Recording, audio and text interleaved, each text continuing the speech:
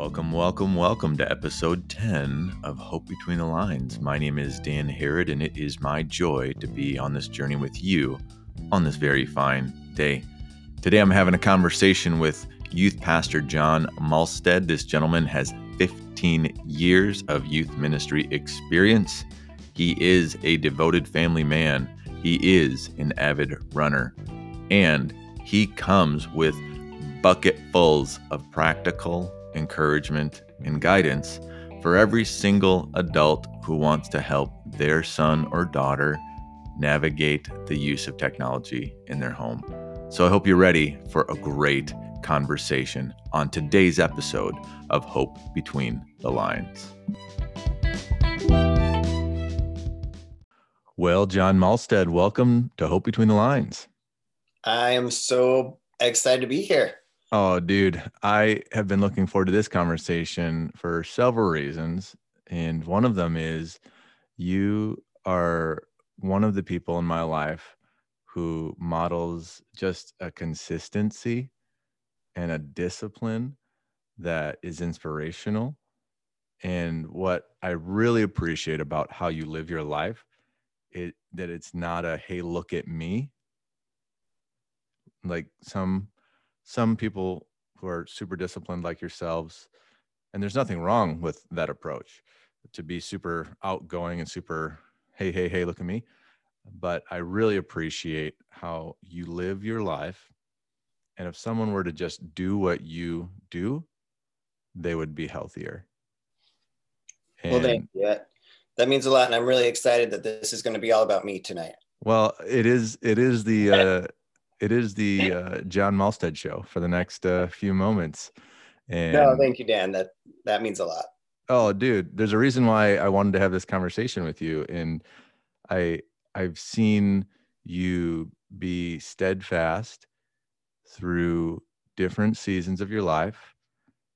And that is awesome. And I'm excited to dive into maybe a little bit of your story. Like, yeah, where did it all begin for you and your journey? You can go as far back as you want, but like, who is John Malstead and what is he doing now? Yeah. Well, first off, let me just say it's no secret that you are a mentor to me.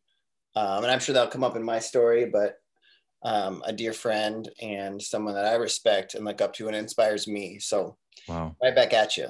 Thank you. Yeah, for sure. But yeah, I mean, a little bit about me, only child, probably as spoiled as people are picturing in their heads right now. But oh no. But only child. My parents had me later in life. They couldn't have kids for a while. And then 13 years into marriage, they finally had me. Mm-hmm. And loving home, grew up loving God, but definitely from an early age, not wanting to have anything to do with ministry, just based on some unfortunate interactions with pastors' kids that I had as a child. Sure. I probably had some of that coming, but yeah, some interesting interactions that made me go, I really want to serve God, but not as a pastor. And but then in high school, I had a youth pastor by the name of Charlie Collier, who really showed me what an impact a youth pastor could have. Mm-hmm.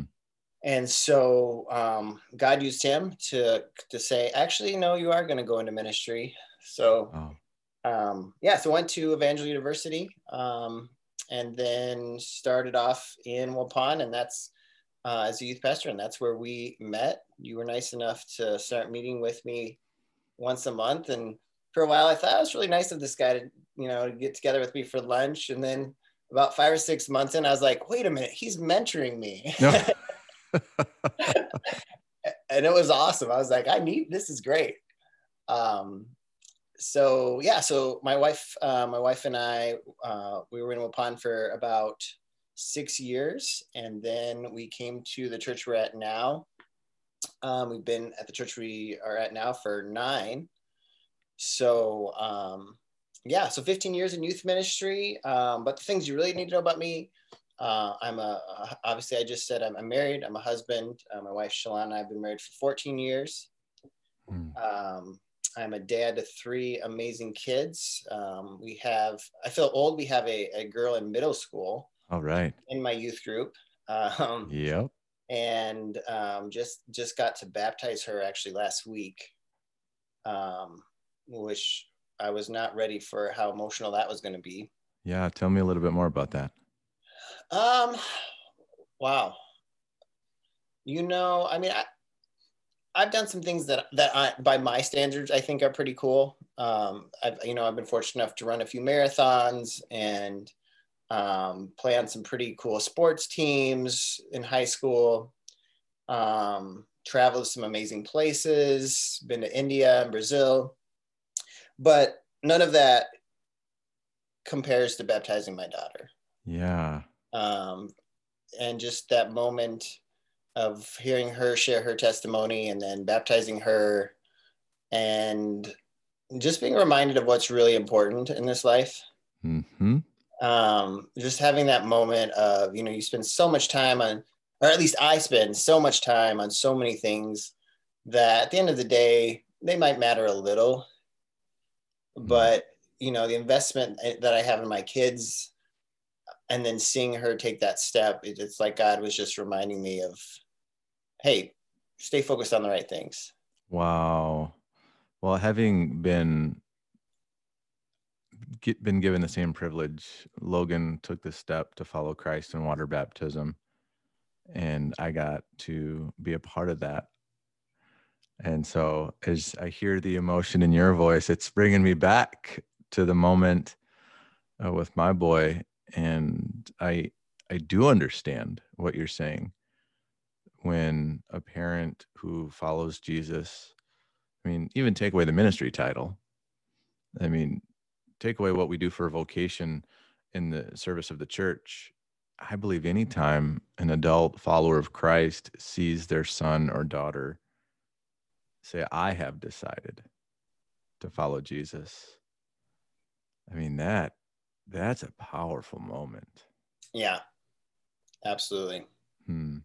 So you have been in youth ministry now for, is it 15 years? Is that right? Yep. 15 years. Yeah.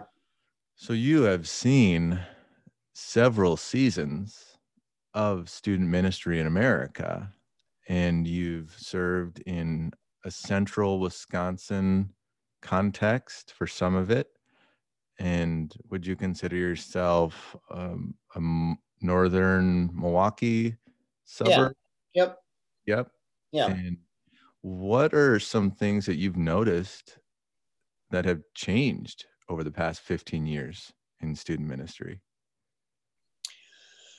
Well, I think the obvious one is the smartphone, right? I mean, the smartphone has changed life. And I mean, in obvious ways, but in student ministry, there's definitely been a shift in so many things. I mean, from simple things like, when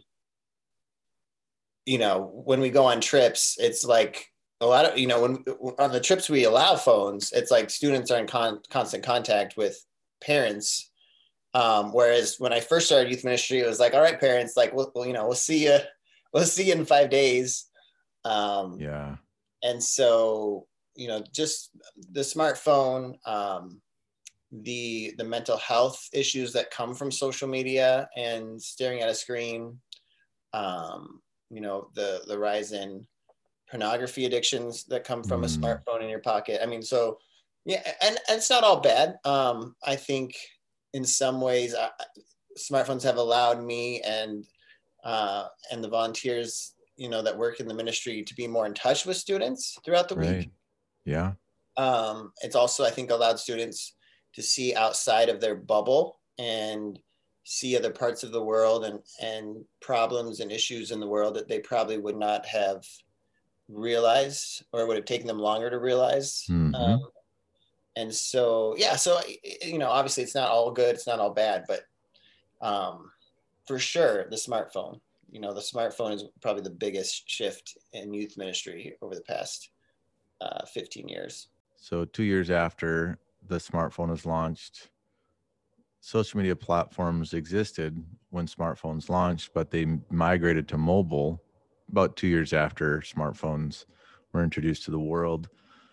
And I believe her name is Jean Twenge. She's a psychologist who works with generational mental health trends. And she's identified the advent of the arrival of social media to the smartphone as the genesis for what we are now seeing as a decline in student mental health. And there's actually empirical data that shows that the good mental health behaviors started declining after social media went to mobile. And then the bad mental health markers started climbing in converse fashion. So how are you leading your family through that? And what advice are you giving your leaders? Because your adult leaders, I'm assuming some of them are empty nesters, but some of them might have teens, some of them have very young children. What are some thoughts that you can kind of share that you found are just good wisdom to equip students to be healthy with their devices? Yeah. Yeah. I think the biggest thing for me has just been exactly what you're saying, just trying to give that information, the actual data, right? Because we can guess about what smartphones are doing, and that's what years ago, that's what we had to do because the data wasn't out there yet. Right. But now there is. Now there's a lot of data.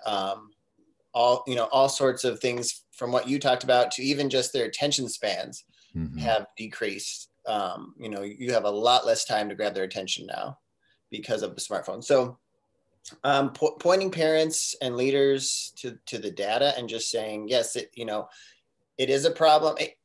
I kind of put it this way to parents. It's kind of like there was a point in time when it was accepted to just throw your kid in the back of a truck, without a seatbelt, like in the flatbed, and just take off going 70 miles down the highway, and nobody batted an eye. That was just right.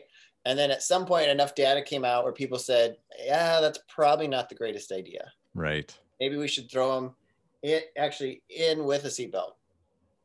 And I think we're getting to a point where people are finally saying, handing a young teenager a smartphone and just saying, go nuts, probably not the greatest idea. Yeah. And so, so practically speaking, I just encourage parents, especially if they have a student where they're just starting to hand them a smartphone. It's a little bit harder, if you've already had some things established, some family rhythms established. It's not impossible, but it's a little bit harder with those. But if you have a child that you're just starting to entertain the idea of giving them a smartphone, then one of the biggest things I encourage parents is, don't think of it as all or nothing. I think the bad question to ask is, when can my child have a phone? The better question to ask is, when they get a phone, how am I going to slowly help them grow into using it effectively? That's outstanding, John. That is outstanding. Because you're right. It's not a matter of if they're going to get a smartphone. Because even if parents delay that while the child is underneath their roof, when they turn 18, at the very latest, they're going to have the money and the motivation to go get that. And I really appreciate how you brought all of that to light, because I do believe we get stuck in those binary moments. It's got to be pedal to the metal, no supervision, or it's got to be they're never ever touching it ever. And somewhere in between is the healthier way to go. Right. I mean, we don't do that. If you think of most of the important things in life, there's a process. So for example, driver's license. When a child turns 16, you don't just hand them their driver's license and say, go nuts. Right. There's a process. There's driving together. There's classes. There's, even when they turn 16, there's certain times they can't drive. There's certain restrictions on how many friends they can have in the car. So much is thought about to keep them safe.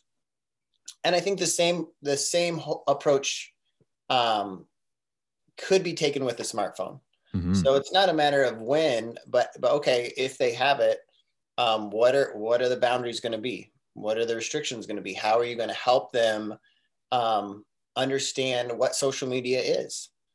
The makers, Wow. there's a lot of data on the makers of social media aren't making it to be nice. Truth.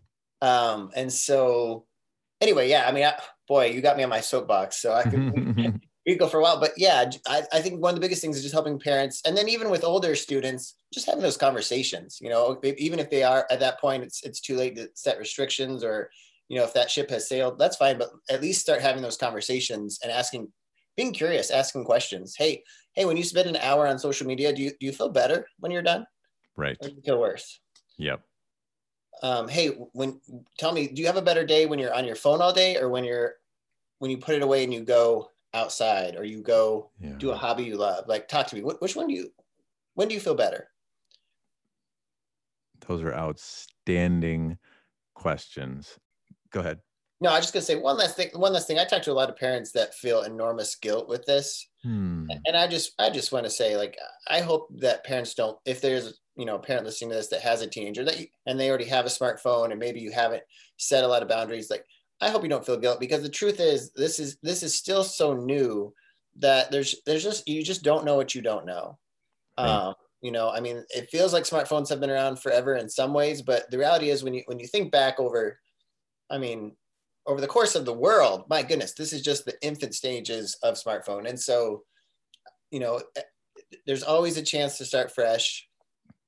And the truth is, we're still in this stage where we're still trying to figure out how to make smartphones something we use that doesn't use us, that doesn't control us. And so, I just wanted to say that I hope parents don't feel guilt. The reality is, we're all learning right now. That's good. We're all learning right now.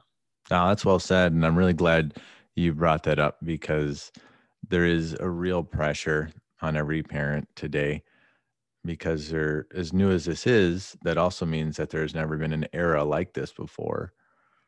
And with the sheer amount of cultural shifts alone, I mean, subtract the smartphone out of this, just culturally, the shifts that have taken place in the American home for the American teenager, that's at the tectonic level, the plates have shifted there.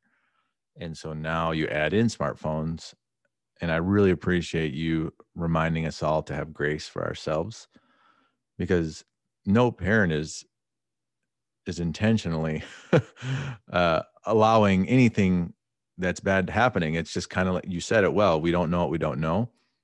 And so thank you for bringing that up, because I think it's vital, because I believe it's never too late to do the right thing for the next generation. It's never too late. Yeah. And so that means that whatever has happened, let's accept it, not love it, but accept it, and then begin to make the better choice. And so, John, would you say this? I guess I'm asking, would you agree with this thought or not? For a parent introducing their child to technology, the circle and their liberties, you can start off small, right? You can just put them in a space that they can manage, that doesn't manage them, and they can learn how to grow. And then you can gently and intentionally give them more liberty. But for the parent that maybe the circle never existed, what are some thoughts or encouragement that you can give to that parent who is, as you said, maybe they didn't know what they didn't know, but they want to help their son or daughter navigate this now? You alluded to it. I mean, there comes a point when you want to be their friend, but you need to be their parent. And if they're at the stage in development, hopefully they are, where you can just share logic. They're not going to like your decision, but at least, again, there's enough data where you can come to them and say, here's the data. And you may not like this, but we're going to kind of have some conversations, and some boundaries are going to be put in place, because I love you too much. And here's what I tell parents, I think the number one complaint that they'll get back if I had to guess, is, well, all my friends this, Mm-hmm. right? No matter what the age, all my friends this. And my my suggestion, and again, they're not going to like this, but my suggestion is, well, here's the thing: normal isn't working. Because your generation is the most oppressed, the most lonely, the most addicted generation in the history of the world. And I love you too much to be normal. Wow. And again, I'm not saying they're going to like that response, but it's the truth. Like the statistics don't lie. This is the most lonely, the most depressed, the most filled with anxiety, addicted to different things, like, and a lot of it comes back to the smartphone. And so normal isn't working. And so if every other friend that they have is doing it, that's sad. But again, that doesn't mean that you want them to live that way. Wow, that's really well said. And I think, the sitcom era cheesy adult response to the teenager saying, but everyone else is doing it. The cheesy response is, well, if everyone else is jumping off a bridge, would you do that too? And so I think there just needs to be an intentional thoughtfulness that I just heard you employ. A firm concern, an honest assessment. Hey, what we're doing isn't working. And I just really appreciate how you said that, how no, you're just loved way too much to let normal take place. That's so well said, John. Thank you so much for dropping that truth bomb in this conversation. As we kind of shift gears here, have athletics always kind of been a key part of your life? Yeah. I've always loved sports ever since I was a little kid. And, when I got to the point where I was out of college, married, I was looking around trying to figure out what I was going to do.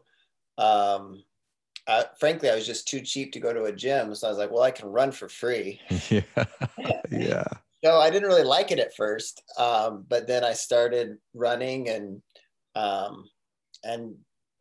it was after about a year that I actually started enjoying running. And actually now running is some of my favorite times with God. It's just when I go for a run, I really feel like I listen well, and I have great conversations with God when I'm running.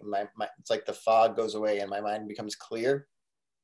So so after about a year of running, I finally hit that point where I actually really enjoy running. And so it's been fun to see how God has used my love for athletics as a child, and then eventually it morphed into one of my most enjoyable times with him when I go for runs.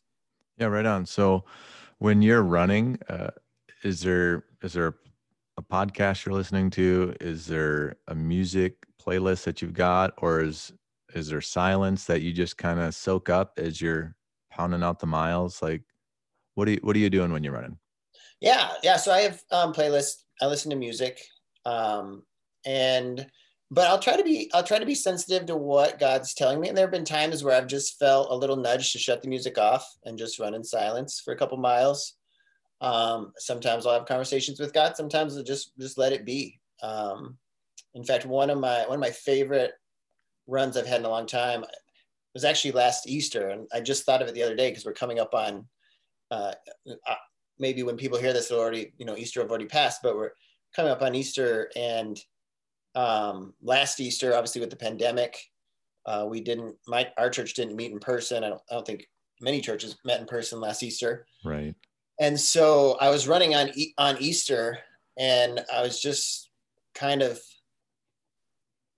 just praying and thinking, and began working on a message. And, I feel like God nudges me quite often, but there are only certain times where I'm like, I am almost 100% that God just said something to me. Yeah. And I was running back home. I was almost home. And it wasn't audible, but it was close. And I just felt like God said to me, John, I really enjoyed going on that run with you. Yeah. And for whatever reason, it was a very emotional moment for me. It was like, my Heavenly Father enjoyed hanging out with me. these past 30 minutes. Yeah. And it's not a normal Easter. Like, I'm celebrating his son's resurrection by going on a run. I'd much rather be with the church family and church, but we still did Easter a very unconventional way. We went for a run together. So yeah, anyway, that was a long answer to a short question, but usually music, but sometimes I turn the music off and just let the silence, let God speak to me in the silence. Yeah, I really appreciate how you just kind of brought us into that moment of really a special closeness with God, because I don't think we have enough conversations about how close God really can be. Yeah. And whether it's through our religious experience growing up and we're like, oh man, that was just rules, or maybe there was a modeling that happened in our home. Because sometimes people's relationship with their earthly parents becomes their understanding of their heavenly Father. And I just really appreciate how you made that moment so normal as you shared it. Yes, God still speaks. Yeah. Why does he speak? Because he wants to be close to us. Yeah. I mean, Christmas, we sing it all the time. The word Emmanuel, God with us. And that's what I love about Christianity. It is this beautiful paradox where we no longer have to climb the ladder to get God's attention or to offer the right sacrifice to get him to like us. Right. Christ became the sacrifice so that we could be full tilt recipients of his love and his favor. And it's interesting that you said the word nudge, because that's my language too. I rarely have heard the Lord like audibly in my heart, if you can track with me.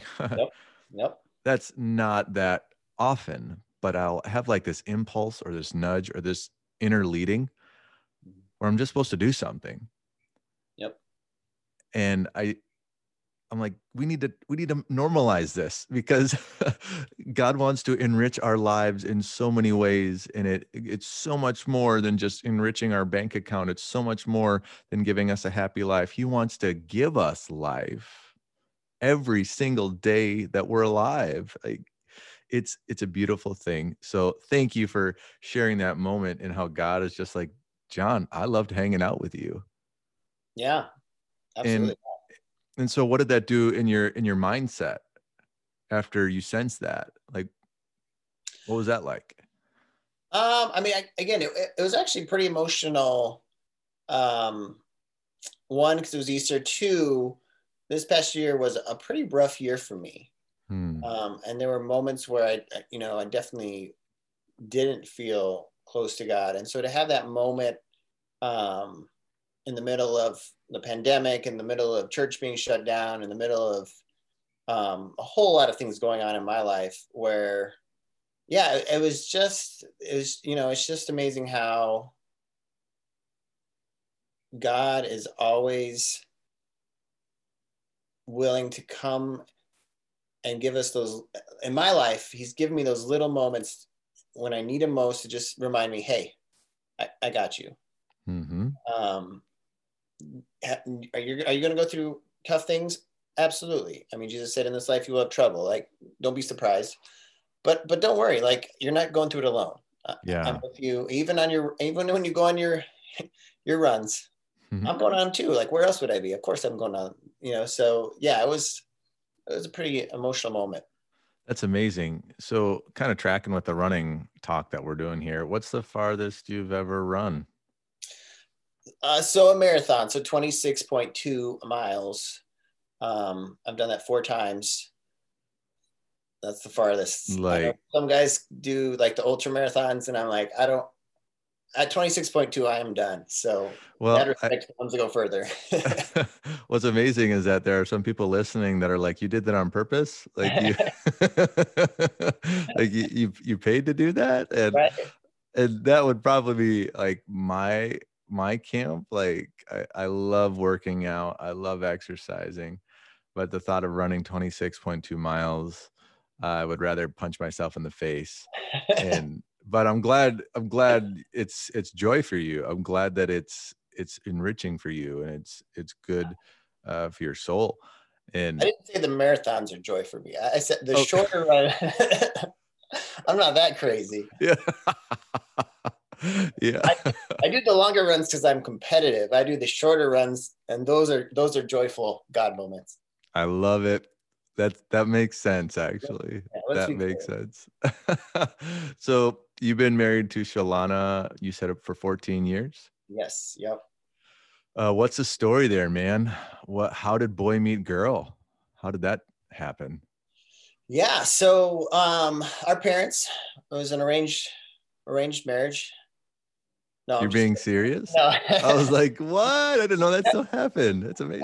No, but our parents knew each other. And so I was back one summer from college. I'm 3 years older than her, and our parents knew each other. So we met through our parents, and we did the long distance dating thing. I went back to college in Missouri, and she was a senior in high school.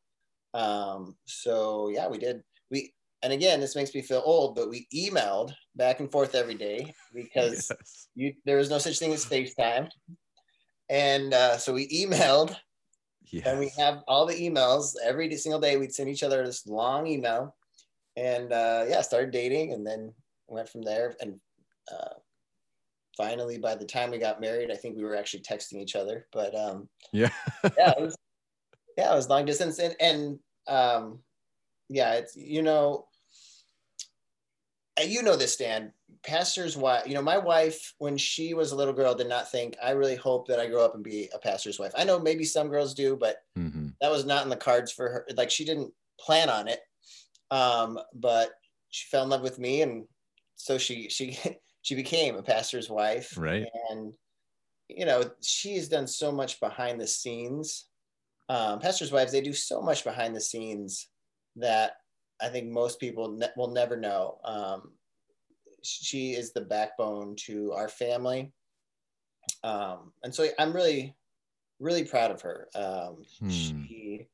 She right now she works in the youth ministry with me. She's paid staff. She also homeschools our kids. Some of my best material for my sermons I get because she listens to podcasts and reads, and so I steal stuff she tells me. And Absolutely. people come up to me and are like, "Oh, Pastor John, that was so great. That insight."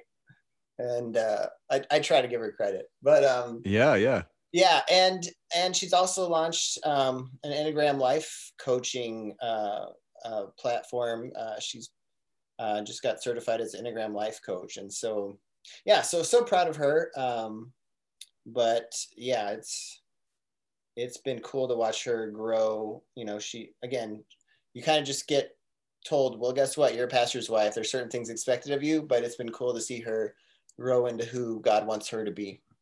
Yeah, absolutely. And I think the journey of a spouse in ministry, or a spouse of the vocational minister, that is a very unique space that I think requires some thought to truly understand. It doesn't mean that just because you're not a ministry spouse that you can never understand it. Right. It just means getting in the room and sharing the same air with those that are ministry spouses will be enriching and illuminating, because oftentimes it's the supporting cast that is one of the key reasons for the success of the ministry leader. Yeah. I can say that it's definitely true in my life. Marlena has been a massive blessing to me, and every single success that we would call success on this side of eternity, I mean, she's in the mix somewhere. Mm-hmm.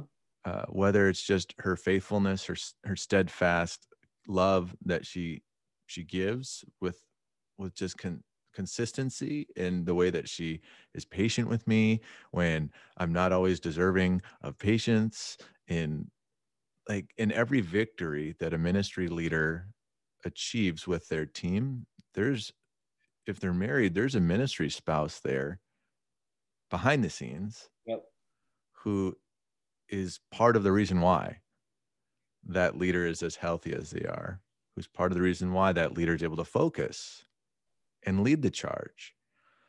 So I'm glad that you're celebrating the unsung hero in your home, and it's exciting anytime a ministry leader is able to kind of amplify praise for their spouse. I think that's awesome. So you mentioned that she's an Enneagram coach, and for anyone who's listened to previous episodes, you'll know that I still don't know my Enneagram number. And at this point, it's probably just because I'm so blasted stubborn, because people have tried to type me, and I'm intrigued. Don't get me wrong. It's not like I'm not interested, but I'll still be your friend. thank you. I appreciate that. Um, so what's one thing that marriage has taught you over the past 14 years of life? That's a great question. I think marriage has taught me grit. I think it's taught me that the best things in life are not the easy things, they're the things that you fight for, the things that you work on. My marriage is wonderful, but marriage is work. Marriage is when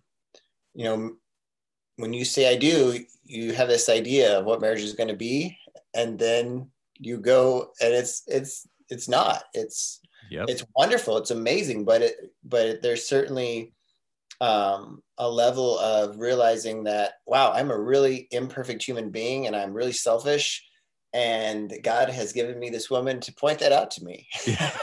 Yeah. And so, and so 14 years in, we've had some highs, we've had some lows. My wife's dad died a month after we got married. We've had we've had some low moments, but we've had some amazing moments. But through it all, just fighting for each other, being super committed to each other, you learn a lot about yourself. You learn that the best things in life are going to take some grit. They're going to take some determination. It's going to take two people that are really willing to fight, and commit to it. Yeah, that's outstanding.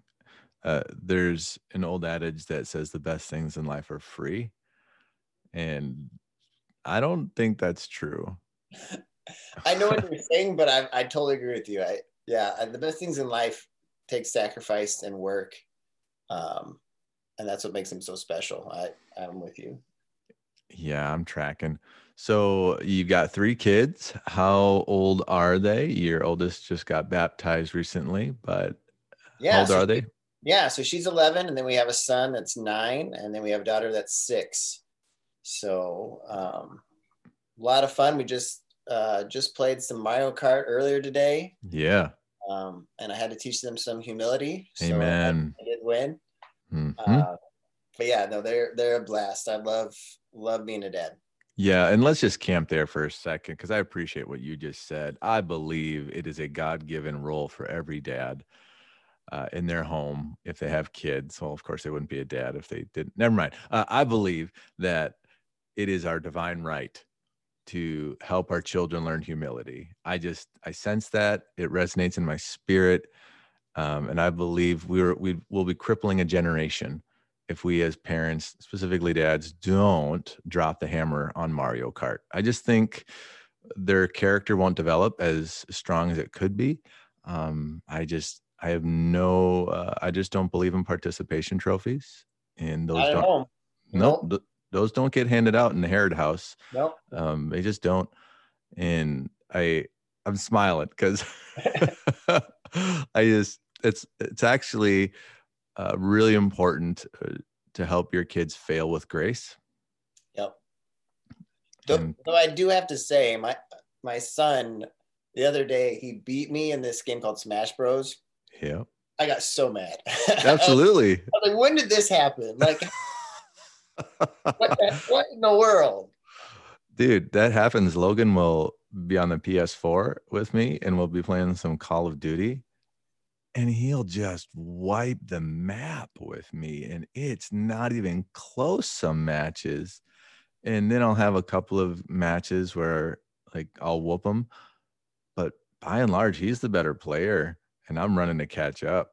Yeah. And so I get that. It's not fun. No, that's the Lord humbling me through my child. Like, when did this happen? Yeah, right. Return that loss to sender, man. That was terrible. So going forward now, what are some other dreams that are kind of burning your chest as you keep walking into the rest of 2021? Yeah, well, I'd say the top dream, and this was honestly inspired by a couple guys. One of them was you. I've realized 15 years into ministry the importance of having people that are a little bit further along investing in me. Mm-hmm. That was so vital in the early years when I had you as a mentor, and I've been fortunate enough to have some other guys walk alongside me, and I'm pretty sure I would not be in ministry right now if it wasn't for you and for the other guys that have invested in me. And so what God's put on my heart is just really trying to invest in younger youth pastors and just be around, be there for them. And so I kind of have a side focus, calling it youth ministry coach. And the whole purpose behind it is just try to come alongside some younger guys and just be what you were for me, for them. I think, the kingdom of God advances faster as we help each other. That's true. I mean, that's the bottom line, right? And so that God's really put that on my heart, just to try to just come alongside some younger youth pastors, help them.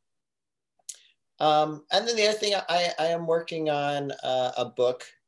And so I'm hoping to have that finished in the next 4 or 5 months. Mm-hmm. But for sure, just wanting to walk alongside.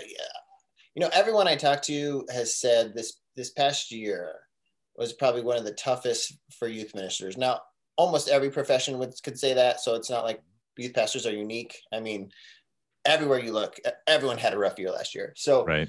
But as much as I can come alongside and help, especially younger youth pastors that are like, oh my gosh, what did I just sign up? What did I just sign up for? I want to do that. So that God's been placing that in my heart. Other than that, just being a dad and not missing this season in my kid's life. I'd say that's another dream, just being present for my kids this year. I'm tracking with you there. I just turned 40 this year, and I'm realizing the power of being present and how we've kind of misunderstood the expectation that maybe our family has on us. And this is spouse and children and broader family. I think we have gnawing on the back of our conscience, like the false expectation of you just got to be perfect for them. And that's not what they need from us. They just need us to be present. Yes, come on. And it is that simple. And that means we're fully present. That means my phone is on the kitchen counter when I get home. That means that if I'm watching something on a screen, when Marlena walks in the room, I'm pausing whatever and I'm giving her I'm listening to see what's on her mind. And I appreciate what you just said. I'm tracking with you. Yeah. Like I want to be present, because when you're present, that's where you make the difference.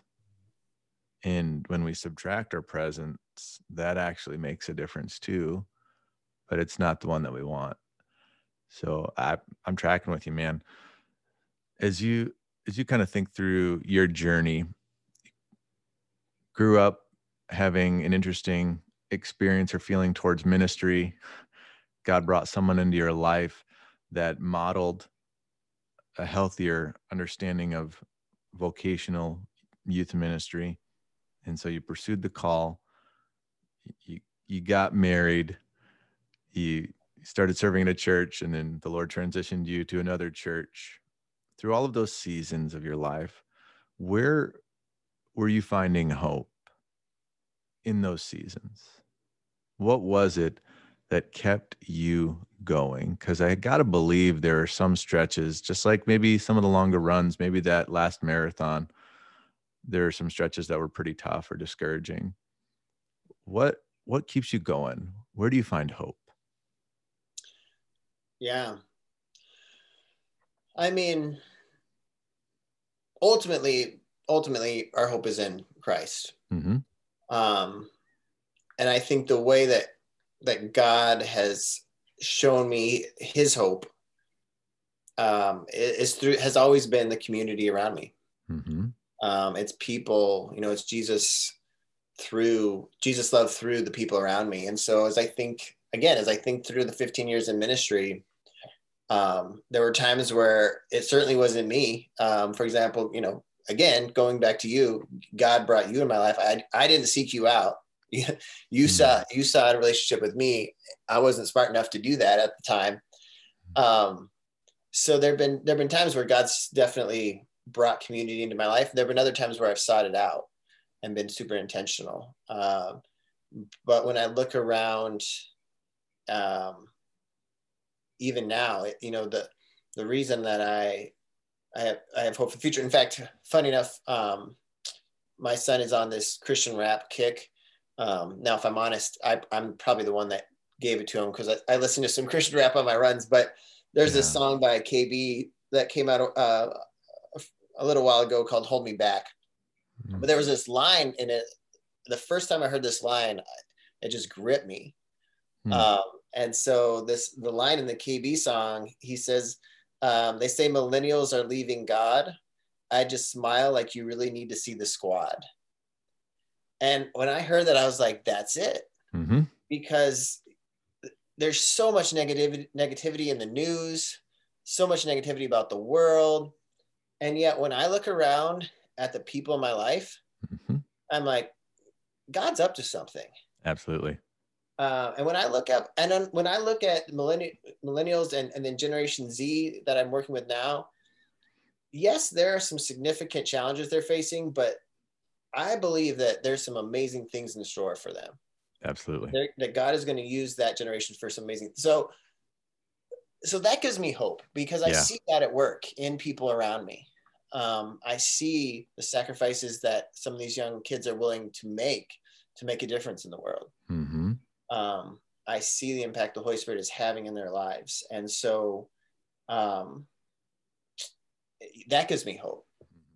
And I think I've also tried to be super intentional to realize that just because in my little bubble, I may not be seeing quote unquote amazing things, it doesn't mean that God isn't doing amazing things in the world. And I was reminded of that just the other day. My wife was watching a women's conference, and they interviewed a current pastor. They had to blur out his face because he was in a Muslim country, excuse me. And they interviewed his wife, and his wife grew up a Muslim. I'll make this long story short, but grew up a Muslim. She and her mom were both Muslims. Her mom had a disease. The doctors couldn't help her. And so this lady and her mom decide, well, we're going to kill ourselves. We don't want to, we're done with life. And so they both decide they're going to kill themselves. So they're watching TV, and a Christian broadcast comes on, and there's a number you can call. So they call this number, they talk to, and this is related to my wife. So I might be getting a few of the details, but basically this is what happened. And so they call this number, and the Christian on the other line says, well, if you guys are going to, they tell them their whole story. And the guy's like, well, if you're going to kill yourselves, why not give God a week and just see what he does? Yeah. Like, what do you have to lose? Yeah. And so they both agree. All right, fine. Like if the Christian God's real, tell you what, we'll give him a week. And the next day, the mom is healed of her disease, miraculously. And she goes to the doctor, and the doctor says, I don't know what to tell you. I've never seen anyone, miraculously get healed from this. Wow. And so they both give their lives to God. She goes on to marry this pastor, and they're doing God's doing amazing things in this Muslim world. Mm-hmm. Sometimes I think it's easy for me sometimes sitting in, Jackson, Wisconsin, in my bubble. Sometimes I forget, is God doing things in Jackson, Wisconsin? Absolutely. Mm-hmm. But he's also doing some pretty amazing things around the world right now. And I got to be careful that I don't get so focused on my little bubble that I miss on some of the really cool things he's doing around the world. Yeah. And that gives me hope, just to be reminded that God is at work here, and he's also at work across the world doing amazing things. Yeah. And so things like that give me hope and remind me that we serve an amazing God. As much as 2020 caught me by surprise, it didn't catch God by surprise. That's good. And he's at work in it,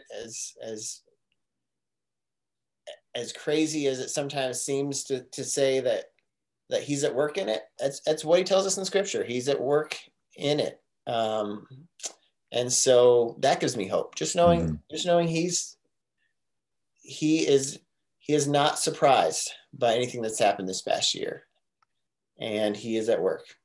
Man, I love that. I'm tracking with you specifically on the student side of that whole thought that you just shared, specifically the expectation that some adults in our culture have of students, and it's not necessarily overwhelmingly positive. And what I've come to discover is that students will become what we speak over them. Yep. So I'm going to be somebody who speaks life over every student that God gives me the privilege of being in the same room with. I want to join God and amplify his call for all to live. And you're right, the Lord is doing something powerful in the student generation. I believe the student generation of middle school and high schoolers are very spiritual, and they're actually more open to the Lord and the reality of the gospel than we may even realize. And I'm excited about that. And then your second thought on what God's doing in the global church, love it. Marlena was watching the exact same women's conference, and she unpacked the exact same testimony to me. And we had this moment, and we're both like in awe, and she was just retelling it to me. But in the retelling, there's like this awe. Yeah. And that's the power of a testimony. And I just love that. And we need to do more of that. We need to give testimony to what God is doing around the world and in our lives. And as we kind of land the plane on this whole talk, first, John, I have to say thank you so much for making the time for this conversation. I've been enriched by your perspective. I think your encouragement, specifically on technology and smartphone usage, is pure gold. And I'm going to go back and I'm going to listen again, because I thought you brought some strong, practical guidance, some helps for every adult that has a student in their life that they just want to see win.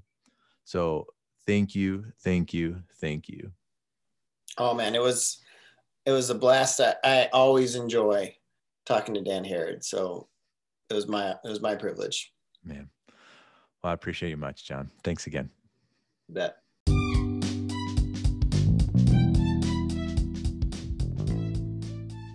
Well, there you have it, folks. We have come to the end of the line on this episode of Hope Between the Lines. I hope you were encouraged today by John's super practical and forward-thinking approach to use of technology in our homes, because he said it so well. We are not able to undo yesterday, but we can sure do today with wisdom and focus and intentionality. So I'm grateful for John. I want to encourage you to find him online. I've left links for you to discover more about him in the show notes, but please make sure you're sharing this episode with a friend, because John did drop a whole bunch of great thoughts on us today. And if you would please find us on the media platform that you're listening to this podcast at and leave a review. That helps more people just like you find great podcasts just like this.